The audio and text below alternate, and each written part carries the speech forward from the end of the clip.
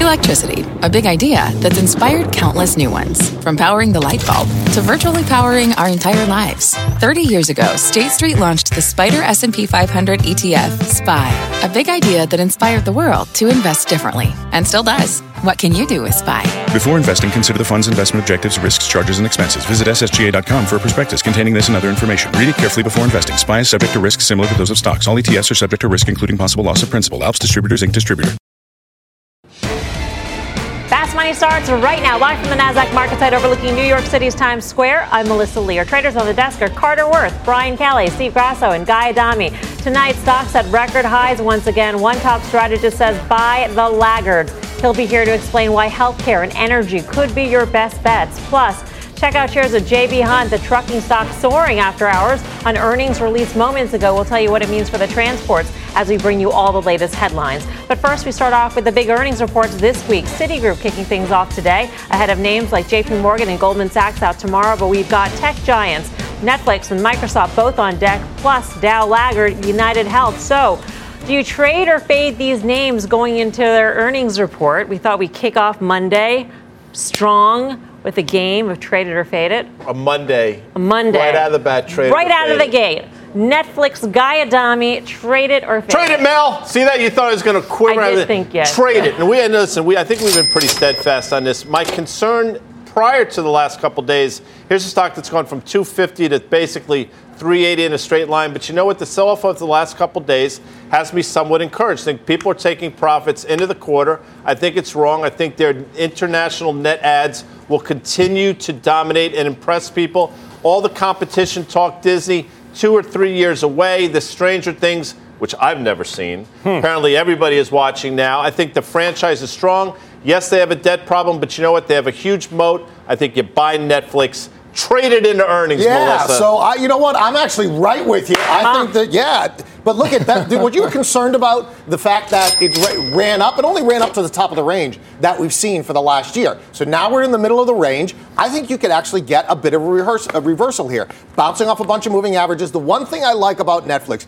if you think about what the concerns are in the world, a lot of investors out there thinking, okay, we might have a recession sometime in the next 12 or 18 months. What's the last thing you're going to cancel besides your phone? Your Netflix subscription, most likely. Plenty of other things go before that. I'll go hungry before I cancel Netflix. So I would. The fact that this dog hunt, as the expression goes, meaning it's been sideways all year. Yeah. Now, relative performance is one of the most robust factors when looking at getting returns in a portfolio. The relative performance, the relative strength is disastrous. But what about the chance for a breakout? We had good volume this week. But it's stuck in the range. I mean, it'll obviously have to be this news item. And it also stopped, though, Carter, to your point, though, but it also stopped right on its 100-day moving average, which is 362.15. So that, to me, looks a little bit encouraging. If it stops going down and doesn't break through to the other side, I think you have the ability. What does that mean in this game? You have the ability to bounce. So I would say trade it. Right. Sorry. So you got Bring the bell for it. Trade it. That would be green. Trade it. I'm a fader. So 3-1. 3-1. Well, how come he didn't get the buzz when he said faded? We got three. I don't think he actually said. He didn't say the word. He just said it just now. Said, well, they should throw. They should. Well, okay, this is redemption for Carter here. This is his turn. Okay, Microsoft, all-time high today. Traded or faded, Carter? So just so we were sort of hearing earlier, is that a good thing or a bad thing, right? So the bull will say, hey, what's not to like? And the bear would say, well, great, well, how much is left? This is the most bulletproof stock there is in terms of its risk-adjusted returns, the limited drawdowns that's endured. I think it is a fade it because it's too good. I thought he was going to trade it. I know. I would have guessed trade it was a head fade. After the bulletproof. It's better to do the head fade. You guys want to do the fade or trade right away, and then it's like, okay, we don't need to hear what you have. Yeah, good point. Might as well do a little bit of. That's why he's. I zoned out. Yes. He's fading. Right. What do you say, BK? So I'm actually a trade it, right? That's when you buy it. And it's primarily for everything that Carter didn't like, right? It's in an uptrend. It's got limited drawdowns. You've got very few reasons to sell this except for a major market sell-off. So if you're thinking that we're still going higher, then I think you can probably be in Microsoft and be all right. Or you can think about, I'm going to say on this one, I would trade it. But the bear case, so I established that I would be a buyer of this, but the bear case is valuation and lower margins on where they're trying to get to. The cloud business, lower margins. So that to me is the headwind, but I would still be a trade. So let's say today is Monday, as you mentioned earlier. It is Monday. July 15th. Yes. So they report on the 18th, Monday, Tuesday, Wednesday. So that's Thursday. So it's like haiku. I got to do it on my fingers. So I'm not trying. Listen, I'm trying to play the game correctly. I think you trade it into earnings, pull the ripcord into earnings, and then fade it. You mean why like is that? Wow. Everybody's got this 150 price target close so like to 139. the day of reports, you sell. Yeah, just pull the ripcord. I'm going to tell you something. The other reason to sell it, BK begins with a V. Valuation. 28 times forward earnings. What are they going to say That's in earnings that's going to make it sell off? I don't necessarily think that's what they're going to say. Or just not going to be good enough. It's not going to be good enough. By the way, when did this become a $1 trillion company? I mean, we're all focused on Apple. We're all focused on Amazon. And this one just skates right past everyone. It got dissed by us. Right. We didn't do a whole show on it. There was no $1 trillion market cap, ringing the bell. There was no bunting up in front. No thing we do for Bitcoin in the lower right, that whole thing. Dan Nathan, though. You know Dan. Yeah. His MAGA. That's the M in MAGA. But I think Dan would say faded at this point. Sure he would. He's not here. Let's get him on the fast line. Yeah. He would hate it. Anyway, can we move on? UNH, Brian Kelly, faded or traded? Well, you know what? I'm going to take a page out of Carter's book and not tell you what I think until we look at what's going on. Because you don't remember. You don't remember. I got to decide right now. I know, so take the camera off of me while I look at it. No, so I'm looking at this. In the beginning of the month, this stock was $240, right? We've now moved up almost 30 points, well over 10% move here. Any asset that moves up that much, and particularly a stock when the volatility is relatively low to that, to me, that's a fade, a faded. This is where you sell this one. Not necessarily anything against the company, but it's just the price action. See, this is exactly what I want Netflix to do. This has been dormant. And because it's come to life, it's a trade it, meaning it's showing us now. After a 10% move? Yeah, that's nothing. I mean, meaning the point is that this was lackluster, not performing, wasting time, and it's coming to life. The hope for Netflix is what makes it more appealing, meaning momentum. Potato. Yeah. Guy. Well, often we get off the desk and we walk over to the Plasma. The smart board, and we do the power pitch. And I know for a fact, categorically, this is one we've power pitched. It troughed valuation around 220 at 13 times, historically low for them. Their norm.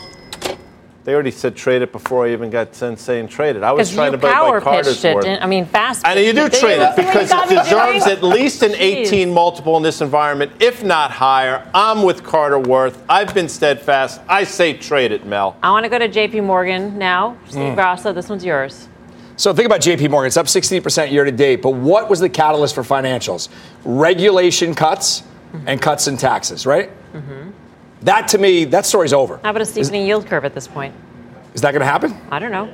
I'm not sure if it's going to happen either, but all I know is that if you're going to buy a financial, you have a diversified financial with JP Morgan, but I would still be a fader. I think the best days are over for the financials. Yeah, I'm a fader as well, and for many of the same reasons, right? I mean, let's look at what happened today with Citigroup. They had some okay earnings, right? But sales and trading was down. That's going to hurt JP Morgan. They're not maybe as globally diversified, potentially. It's just, to me, it's already run up. Why am I getting involved in this? I'm a fader. Fade it.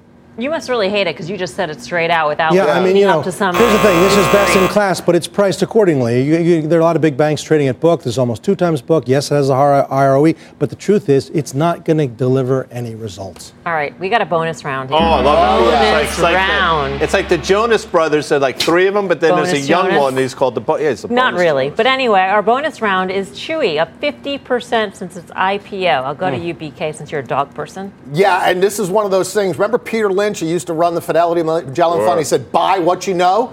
BK, and more importantly, Mrs. BK, spends a lot of money on Chewy, so you got to buy what you know. Actually, you take a look at the stock, it's pretty much traded sideways. I know we're saying it's up quite a bit, but it's pretty much traded sideways. I think any of the bad news, any of the weak hands have been shaken out of this, and now you've got repeat customers, subscription-based type of things, and right after Netflix, or actually right before Netflix, maybe after, I'm not sure which one, but it's not like in a recession you're going to stop feeding your dog. But do you care where you buy the stuff from? I mean, if you're a Prime member, why wouldn't you just buy all the stuff on Amazon? Because they're a little bit cheaper and they have better products. They're cheaper. They have different, it's product differentiated. Cheaper than Amazon. Yeah. And you like the name. I do like the name, yeah. You're a dog person. I have 3 dogs. Right, it's amazing, right? I have person. as many kids as I have dogs. I mean, that's not common, I don't think. So I think I'm somewhat of an expert in both. And I'm sort of in the BK. I mean, I understand that Amazon can disrupt them, but you know what they have? They have customer service that's unparalleled. They write you little notes about online, your dog. though. It's all I'm online. just saying. But it's all online. I think they're going to surprise people on the upside in There you go. on the I 18th. like that dog person. Fade it. For me, I would actually, this is the one company that I wish had a brick and mortar. Because if you can go in there, that separates it from an Amazon. If you can get some sort of professionalism and understand what the hell's going on with your dog when he throws up on your rug. How many times that Not a vet. Not my dog. My dogs. No, I think they know that, though. They make it up, right? They make it up, right. That's what I've seen you do that on air. Oh, my gosh.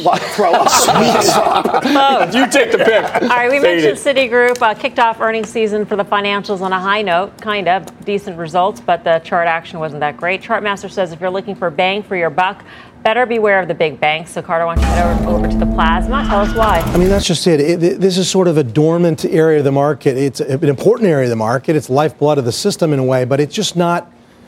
It's not working. So let's look at a couple charts to first put this in perspective. I've started this chart, a comparative chart, S&P versus the bank index, from the absolute peak of the 2007 market top, October 11th, 2007. We have a financial crisis plunge and then the entire decade of recovery. And what we know, and there's no way around this, yes, that you're still down if you own banks in aggregate, negative, versus, of course, the return for the S&P. Let's do this a different way. Let's put the BKX on top and now look at its relative performance. So here we have our plunge. Here we have this recovery, again, basically a little bit down. But what's so important is it's just been, here's your wipeout, and you've never really gotten any better. And that's, to some extent, dilution and share issuance. But the truth is, now what? Does it work? Is it working? Let's go a little tighter. Now, this is the more important thing, the here and now. This is the presidential election. This is the Trump bump. And this is the big move, which you see on an absolute basis and relative. But what we know after that, of course, is we've undone the entire election. So all of the tax cuts and all of the regulatory relief and all of this, and yet we're below where we were after those very sort of good developments for this area. So now what? Because you don't have those tailwinds anymore. Let's draw some lines on this same chart a couple different ways. Two things I would note is after the Trump bump, you make this high, but you don't make a relative high, right? So you get the big move and the big move absolute relative, but even as it followed through, the relative started to stall. Let's move on and do it another way. Same thing, and here's really the problem. When banks go down, they go down more than the market. When banks go up, unfortunately, they go down more than the market. There's just nothing here, and I don't know what fixes that. So let's look at the chart of the BKX itself. It's a failed, there's no way around this, head and shoulders bottom. That failed. Was that some sort of double shoulder, something out of a strange museum? No, something's wrong with it. Yes, and here are the lines. So working into an apex, you can see them. They're very clear, deadly clear. And what we know, which is likely, is that when you get into the apex, you get a big move. Bulls believe, of course, it's this. I think it's exactly the opposite. I think the interest rate environment is not going to help them. I think the operating environment, equities, trading, investment banking, and I'd rather be underweight or short banks. So I have a question, Carter. When you get to that wedge point, you seem to bring in fundamental factors. Is that the only way to then determine which direction that wedge will break out into? Well, you can. Meaning what's so interesting is we're getting into earnings, and that's what we're resolving. And what was so telling about the action today, Citigroup's, some people thought the number was good, some people didn't. It was up initially, then it faded, then it recovered. It just shows what a debate there is. And that's the nature when you work into a period of equilibrium. So this will be resolved. It will likely be dynamic. But I think at an operating level, just of course, and an interest rate regime, this is not a place to be. And the chart, the relative performance, says it all. Carter's going to walk over. All right. But you can ask a question. Well, I can ask him as he's walking. You can do two things. He's very talented. Very talented chartist. Parthenon of his career. Look, sitting too. So, Carter, what I'm curious about is I was looking at the regional banks today versus kind of the bigger cap. Let's call it BKX, right? Regionals have not done well. I've done even worse. Even worse. So can you get any kind of technical signal out of looking at the regionals for the larger caps? I think you can. Remember, so there's a case to be made, and that was the case being made for the last 2 years, that the regionals didn't care about currency, right? And they didn't care about slumping Europe, and they didn't care about prospective problems in the Middle East or in China or North Korea, that they were just doing their C&I loans, they're just operating. That's the problem. The regionals, which should have been doing so well with a good economy, have not done well. And that's a testament to relative strength, how poor it's been. I think the tell there is that the big banks will ultimately just be as dull as the regionals have been. And how about the XLF? When I look at that, I keep it really simple. I go back to June of 2007. They topped out at 30.97 in the XLF. You go to 18, and they top out at 30.32. So that, to me, is a pretty stark realization that maybe the banks are realistically out of gas. They're out of numbers, and these multinational or these big names banks, high cap stocks are done. Well, and this has nothing to do with charts, but I mean, you all know this. What they were regulated to a point where they can't have the ROEs that they have. At the height of, they were trading at 3 times book, but things were being transacted. That's never going to happen again, as long as they're regulated the way they are. It's just not. It's not a place for alpha. If one is choosing between banks and other parts of the market. At the same time, within financials more broadly, insurers that's killing it, which is also very defensive, right? I mean, insurers in particular, but Travelers and Chubb and other sort of property casualty and life health names are the area to be, or American Express. All right, coming up, check out shares of J.B. Hunt after reporting earnings moments ago. We'll tell you what Wall Street's watching as its conference call gets underway. The stock is up more than 6% right now. Plus, energy and healthcare, the worst performing sectors this year. But one top strategist says get ready for the ultimate turnaround. He'll be here to explain why. And later, Amazon Prime kicking off its 2-day shopping bonanza. But it's not the only retailer that's benefiting from this bump. We'll tell you who the other big winners could be. We're live from Times Square in New York City. Much more Fast Money right after this.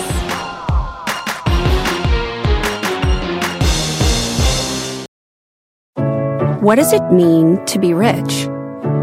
Maybe it's less about reaching a magic number and more about discovering the magic in life. At Edward Jones, our dedicated financial advisors are the people you can count on for financial strategies that help support a life you love. Because the key to being rich is knowing what counts. Learn more about our comprehensive approach to planning at edwardjones.com/findyourrich. Edward Jones, member SIPC.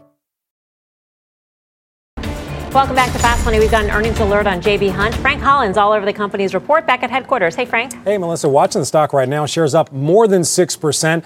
Kind of surprising spike here after a big miss on EPS and revenues that were just in line with estimates. However, a Citi note that just came out says the company would have been in line with estimates if not for a one-time charge, perhaps explaining why we're seeing this kind of positive movement. Still, the numbers weren't that great. Its most profitable segment, intermodal, that's trucks to trains, missing estimates as well. The company citing a 5% drop in its intercontinental business. Overall, with the biggest decrease in its eastern network. Also, a soft freight environment. We've been talking about that all year. Daily truck rates have fallen about 50% year over year, June to June, while capacity has increased. One bright spot for the intermodal business, revenue per carload, it did increase. The biggest growth for J.B. Hunt is in its dedicated trucking business. That's where companies outsource their shipping and logistics. That increased double digits. The company has its earnings call coming up very shortly at 5:30 Eastern time.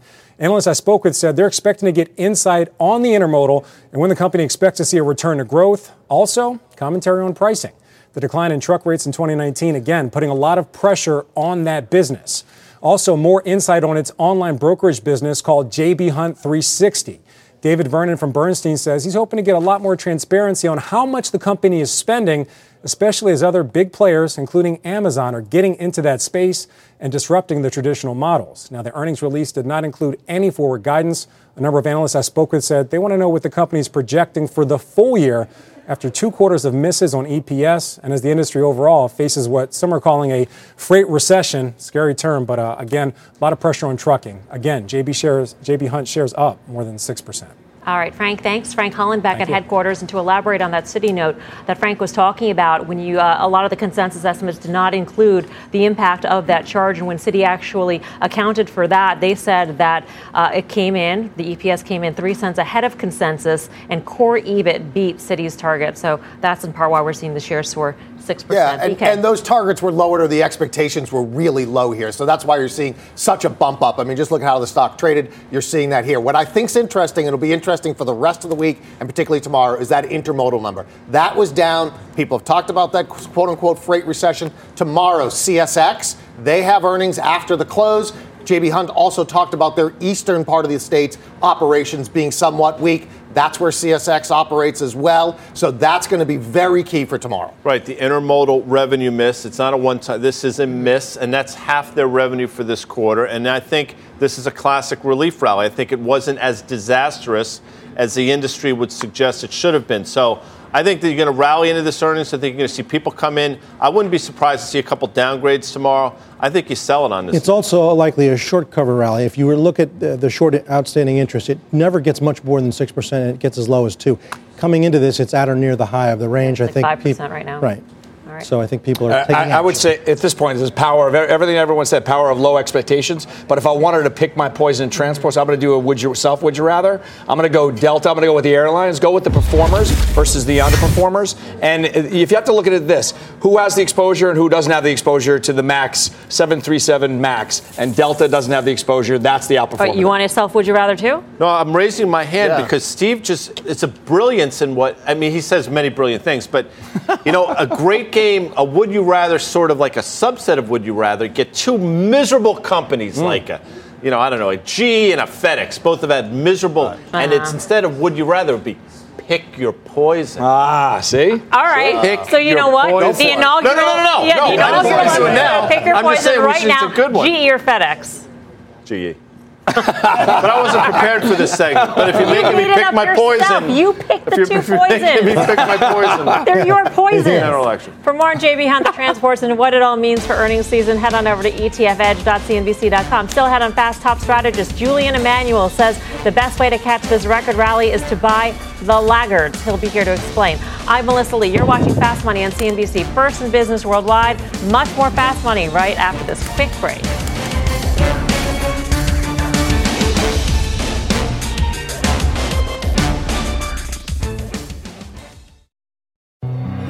Hi, I'm Ben. I suffer from a condition called writer's block. It strikes when I'm at work. That's why I choose Canva Magic Write. It works fast, generating text in seconds, thanks to AI. Common side effects include increased productivity, compliments from coworkers, feelings of satisfaction. Now I can say bye-bye to writer's block. Ask your boss if Canva Magic Write is right for you at canva.com, designed for work. What's on the horizon for financial markets? At PGIM, it's a question that over 1,400 investment professionals relentlessly research in pursuit of your long-term goals. Specialized across asset classes, but united in collaboration, our teams provide global and local expertise.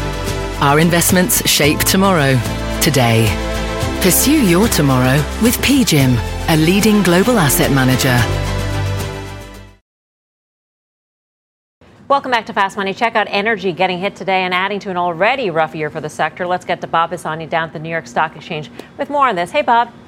Still a number of laggards despite 20% gains in the S&P, Melissa. The slower global economy weighed heavily on energy names at the end of last year. And even though many have recovered, they're still lagging the overall market. Take a look at some of these. The biggest declines we're seeing in the big service companies, Ensco, Noble, National Oil Well, Halliburton, all still down for the year. Exploration and production companies like Occidental, Chesapeake Energy, Marathon Petroleum, and Apache. Look at this. They didn't fare much better either. Now, the only reason the whole sector isn't deeper in the red is that a few of the largest capped names like Exxon and Chevron and Devon, they eked out modest gains, but they're still below the overall market gains. Healthcare is also lagging due to declines in big biotechs like AbbVie, Biogen, Regeneron, and Amgen. Elsewhere in that sector, the Medicare for All debate, remember that one a few months ago? That had a really negative impact on healthcare providers like CVS Health, Cigna, Centene, and Humana. Finally, Big Pharma is also lagging big time this year. We've seen declines. These are declines for Mylan, Bristol Myers Squibb, Lilly, and Pfizer. Back to you, Melissa. All right, thanks so much, Bob Pisani at the NYSE. Our next guest says these lagging sectors are about to turn it around. Let's bring in Julian Emanuel, Chief Equity and Derivative Strategist at BTIG. Julian, always great to see you. Great to be here. Is it your general philosophy that in a market like this you want to be in the laggards, or is there something about these sectors right now that's appealing to you? It is quite specific to where we are. Okay. First of all, I think we need to acknowledge this. At 3,000, both the longs and the shorts in this market are feeling somewhat uncomfortable. And so from where we sit, when you think about the next 3 months specifically and the tendency for markets to make trading tops in July, August, and as we saw last year, September, what we really want to find is sort of this margin of safety, particularly with these companies. Energy specifically has a number of companies in 100 days since March the 31st, where earnings estimates have come in almost across the board. These stocks have had their earnings estimates revised up, and yet they still continue to lag the S&P 500. So that, to us, is sort of an expectational edge, and we think those stocks can work. Do you need to see oil prices move higher meaningfully in order for these stocks to work? No, we don't think so. I think part of the whole story is they've moved meaningfully higher, the oil price, over the last sort of 30 to 45 days. Once we got through this whole notion, at least in the energy patch, that whatever recession that the yield curve is pricing in or has been pricing in isn't likely to occur. And I think we're seeing that borne out in the U.S. economic statistics. That's also why, in our view, the Fed is only going to cut twice over between now and the end of the year rather than 75 basis points, as people expect. And that whole ratification of a stronger economy than expected is going to help energy shares. How do you get comfortable with the political risk involved with healthcare? In our view, what's different between now and 2016, the last election cycle, where healthcare got annihilated, is that you came into the election cycle with healthcare trading at a very large premium, both to its own history and to the market as a whole. And for the most part, what we've seen is that element has been de-risked. Bob was just saying, these stocks are down. A lot of them have really been hit on these same concerns. And when we think about it politically, is there likely to be some sort of regulatory initiative in the next couple of years? No doubt. But A, it's in the price in our view, and B, it's not likely to happen before the election itself. Julian, I understand their individual names. Each story is different. But thematically, laggards are laggards for a reason. And my pushback is always, if a stock can't perform when the market's at an all-time high, when is it going to perform? Is there any semblance of that? Maybe they're laggards for a reason? I think, when you look at sort of the thematics of healthcare, again, it's the political risk that's been an issue.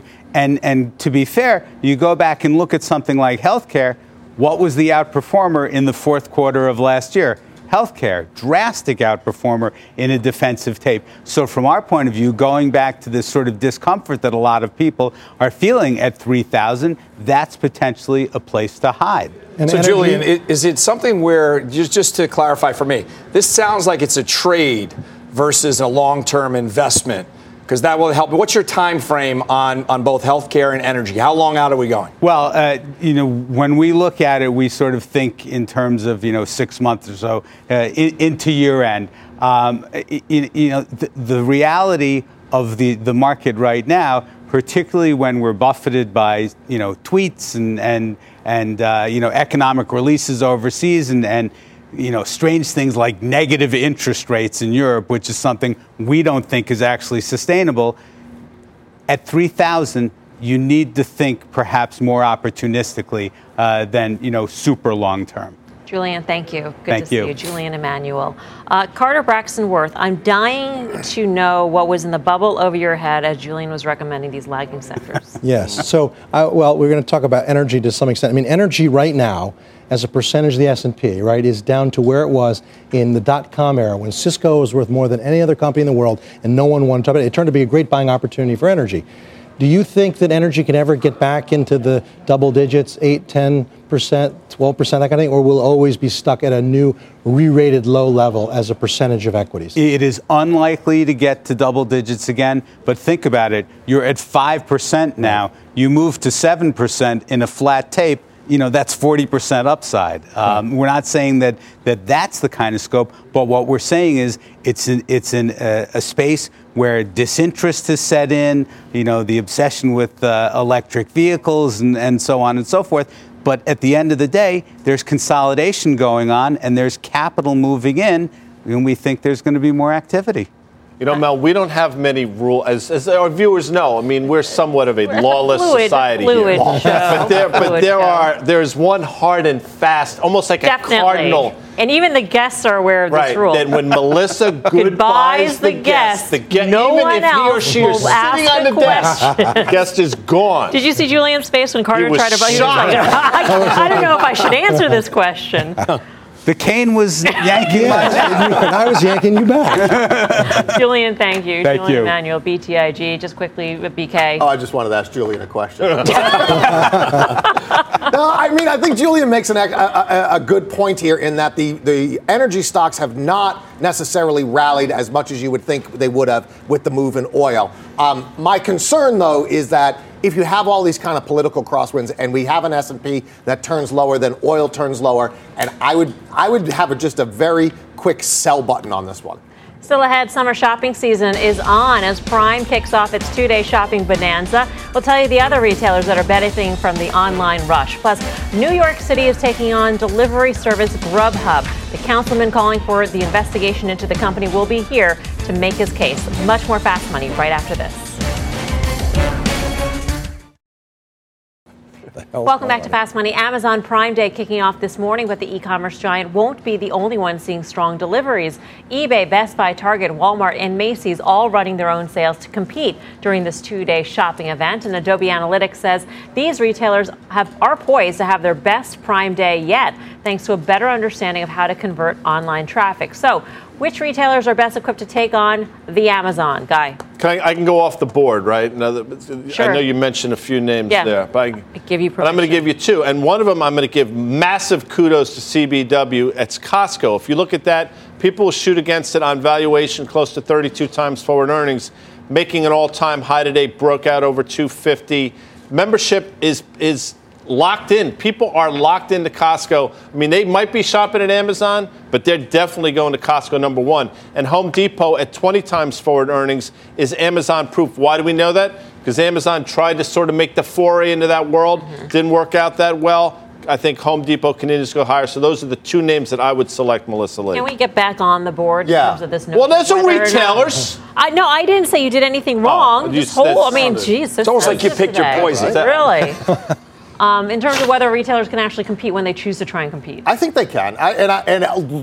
Playing by the rules of the game, I'll go back to the board. The one that I think that actually could do quite well is Best Buy in this environment. It's got a couple things going for it. Everybody is looking for a discount on electronics. Then also, similar to what Grasso was saying in the beginning, is that you can go in and see it and touch it and feel it. And that has actually worked for that company. So I think if you can have that combo, people looking for those things, and now people are so-called primed for these deals, then I think Best Buy does well. Nice. Yeah, you see how it is. You know what would be helpful if you actually showed the board so we know what we're picking. But I remember the board, so it would be Target for me. Best Buy, Target, it would Macy's, be Target Walmart, for me. eBay. Walmart, right? First blush, Walmart's probably the one that can compete the most with Amazon.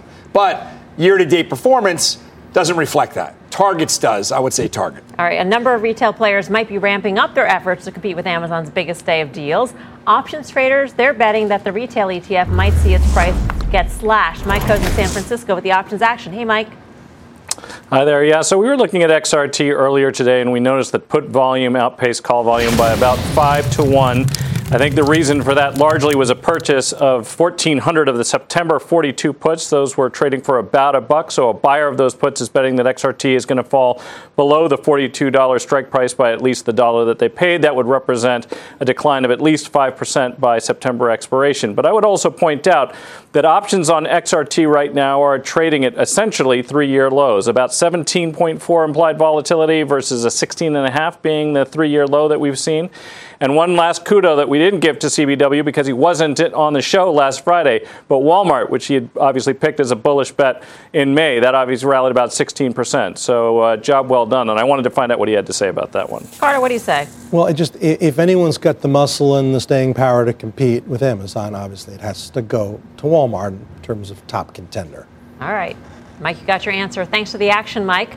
Mike Coe in San Francisco for the full show Friday, 5:30 p.m. Eastern Time. Still ahead, delivery drama taking hold on the streets of New York as the city battles with Grubhub, and the lawmaker serving up calls for an investigation into the food delivery service will be here to make his case. Plus, Treasury Secretary Steven Mnuchin taking aim at Facebook's Libra in a press conference earlier today. Our resident Bitcoin baller will reveal what this could mean for the tech giant's crypto project. Much more Fast Money still ahead. Welcome back to Fast Money. New York's battle with Grub heating up over the weekend, with Senate Minority Leader Chuck Schumer calling for a greater oversight of the delivery app company. You cannot allow fake websites, and you cannot put a fee on the restaurants when the person who called Grubhub never purchased anything at the restaurant and never got a delivery. The senator was referring to fees charged to restaurants even when an order was never placed. Any crackdown a likely blow to Grub, which dominates the New York City delivery market with nearly 70% of market share, estimated to be its largest slice of any U.S. metro area. And Senator Schumer, not the only lawmaker serving up criticism. New York Councilman Mark Gjonaj is behind the calls for an antitrust investigation into Grub, and he joins us now. Thank you so much for joining us, Councilman. Thank you for having me, Melissa. What is the thrust of your complaint? There seems to be a lot of accusations, whether it be just egregious charges made to these small businesses, these restaurants, or this allegation of the fake websites that Senator Schumer was referring to? Well, all of it, Melissa. You know, these mom and pop shops have an unfair disadvantage. They're competing against billion-dollar venture capital invested companies that are forced to sign contracts that may not understand or be in a plain language for them to understand. The fee structure is up to 33% of the total charges, and we know that the percentage that their profits are 6 from 12%. On every order, there's a net loss to these small businesses.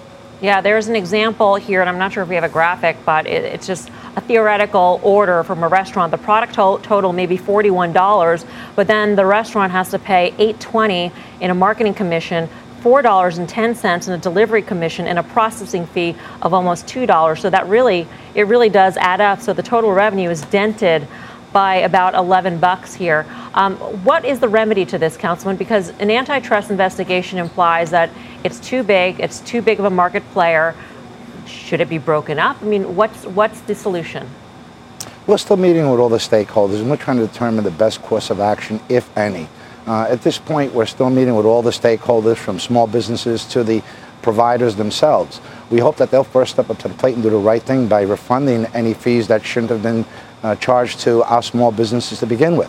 And then from there, we're looking at the fee structure. We're looking at the potential of an antitrust violation, if one exists. We're basically meeting with all to determine what our next step should be. Have you gotten calls from other council people in various other cities who are saying, hey, you know, Mr. Gjonaj, what are you doing here, and how can we then follow on your coattails? Look, it should be to no one's surprise that New York is taking this lead. This is the first hearing in the country. This is going to involve city, state, and federal branches coming together to address this issue, but we hear it on the streets from our local stores. Just recently I met with a small franchise, a very small burger joint, that evaluated the bills over the last few years and found that there were charges of $16,000 that may be incorrect. That's mind-boggling for a very small mom-and-pop shop. So if this is happening on a very retail, local, micro-business end, imagine what this means nationally. All right, Councilman, we're going to leave it there. Thank you so much for joining us. We appreciate it. Thank you, Melissa. Mark Gjonaj of New York City. We reached out to Grubhub for comment. The company welcoming talks with lawmakers and committing to disprove what it calls false allegations about its business practices. But let's trade this, because this brings into question whether or not its business model will be in question whether or not it can go forward with charging the commissions that it does to the degree that it does? And if it cannot, then what does that business model then look like? But we need to talk about it in the context of what's happened to the stock, I think, which is really important. This was a $150 stock. It's been cut in half, number one. You look at valuation, it's not a ridiculous valuation given their growth rate, number two. Now you have to ask yourself, is all this bad news happening at once, and is that going to be a crescendo for the low? I happen to think it is. You also have the New York State Alcohol and Liquor Authority come out after these guys. You have huge, obviously, competition.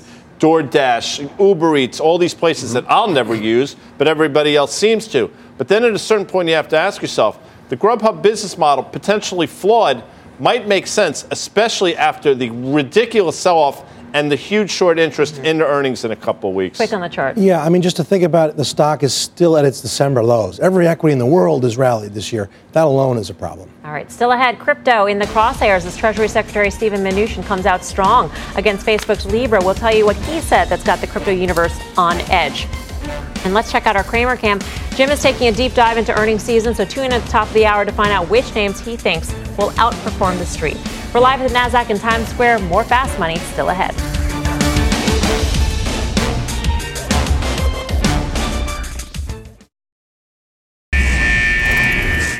Bitcoin alert, Treasury Secretary Steven Mnuchin holding a press conference earlier today talking about Libra and cryptocurrency regulation.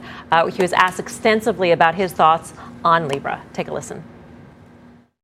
Jay Powell and I meet weekly, and we've talked about this extensively. So there are these discussions going on. They will continue to go on.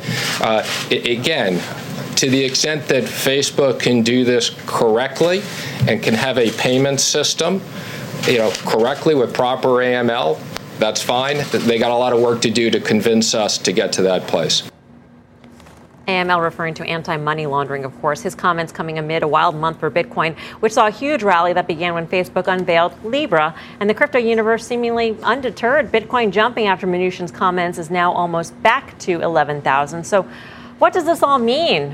Who better to turn to than our crypto baller? Brian Kelly. That's you. Great, that's me. Yeah. So it was interesting. I mean, in general, my takeaways, I had a couple takeaways, but number one, this is good, right? We want bad actors out of this new asset class so we can flourish the way that it should. But my takeaways for crypto investors, he also said there are a lot of ongoing investigations, which there should be. So I would expect some more negative headlines out there. That actually might add a little bit of turbulence to the Bitcoin price. I think taking away Bitcoin and the cryptocurrencies, now let's go to Libra's kind of payment system. I think it's really unlikely that's going to launch anytime soon. As Mnuchin said, they've got a lot of work to do. They're willing to do it, and good for Facebook. They have the resource to do it, but it's going to take some time for this to launch. And primarily, it sounds to me like it's a concern about big tech disrupting finance rather than the technology itself. And in fact, there's a bill out there now in the Congress. I don't think it'll go very far, but it's talking about keep big tech out of finance. And so that is the sentiment down there against Facebook, and that's the headwinds they're facing. This all, of course, comes the day before David Marcus, the head of Calibra, which is the Libra effort at Facebook, goes to the Hill and presents his case. Is this good or bad for Facebook? I mean, in the beginning, it was good. Touted. It was great. We saw this huge run in Facebook shares ignited by the launch or the potential launch of Libra. Now what? So originally, as you said, it was good. Now I think it's another headwind where Facebook doesn't need a headwind, where it was sort of getting out of its own shadow, and now it's put back in there. But if you look at a dovish Fed, what's that meant for Bitcoin and what has it meant for gold? It was a positive for both of them. And now we start to see Bitcoin turn south and gold still moving higher. Buy gold off of this. Up next, final trades.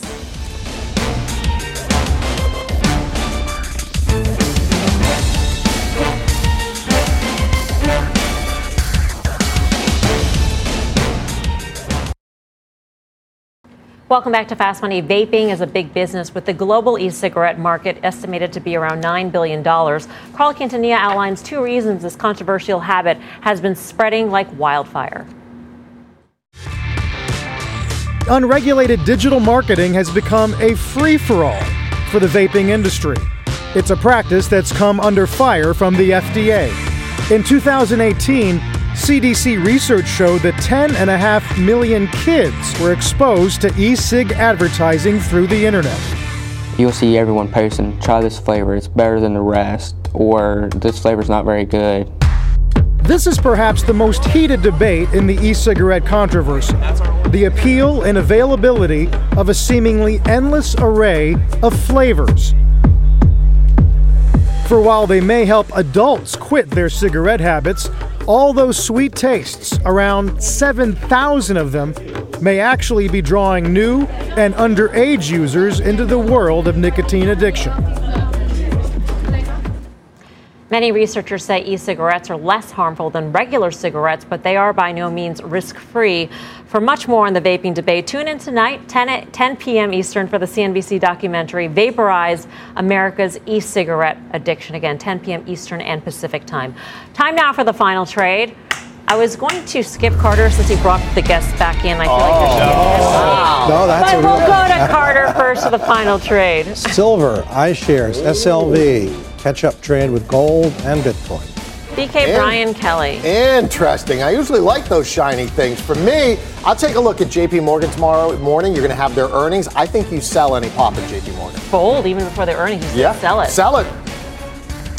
So Guy mentioned the stock during the show, Costco, and the membership renewal rate is 90% or above. That is phenomenal. I've been on conference calls with Paul Galante, the CFO of Costco. He's bullish, but that's expected.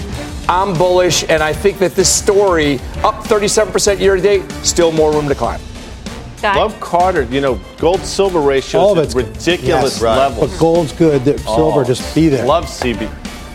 Love CBW. Don't look, you're making me the face. Biogen in the earnings in a couple weeks. BIIB. I know, you brought him back in. Brought him back. We're going around the horn. That does it for us. See you back here tomorrow at 5 for more Fast Money. Meantime, Mad Money with Jim Cramer starts right now.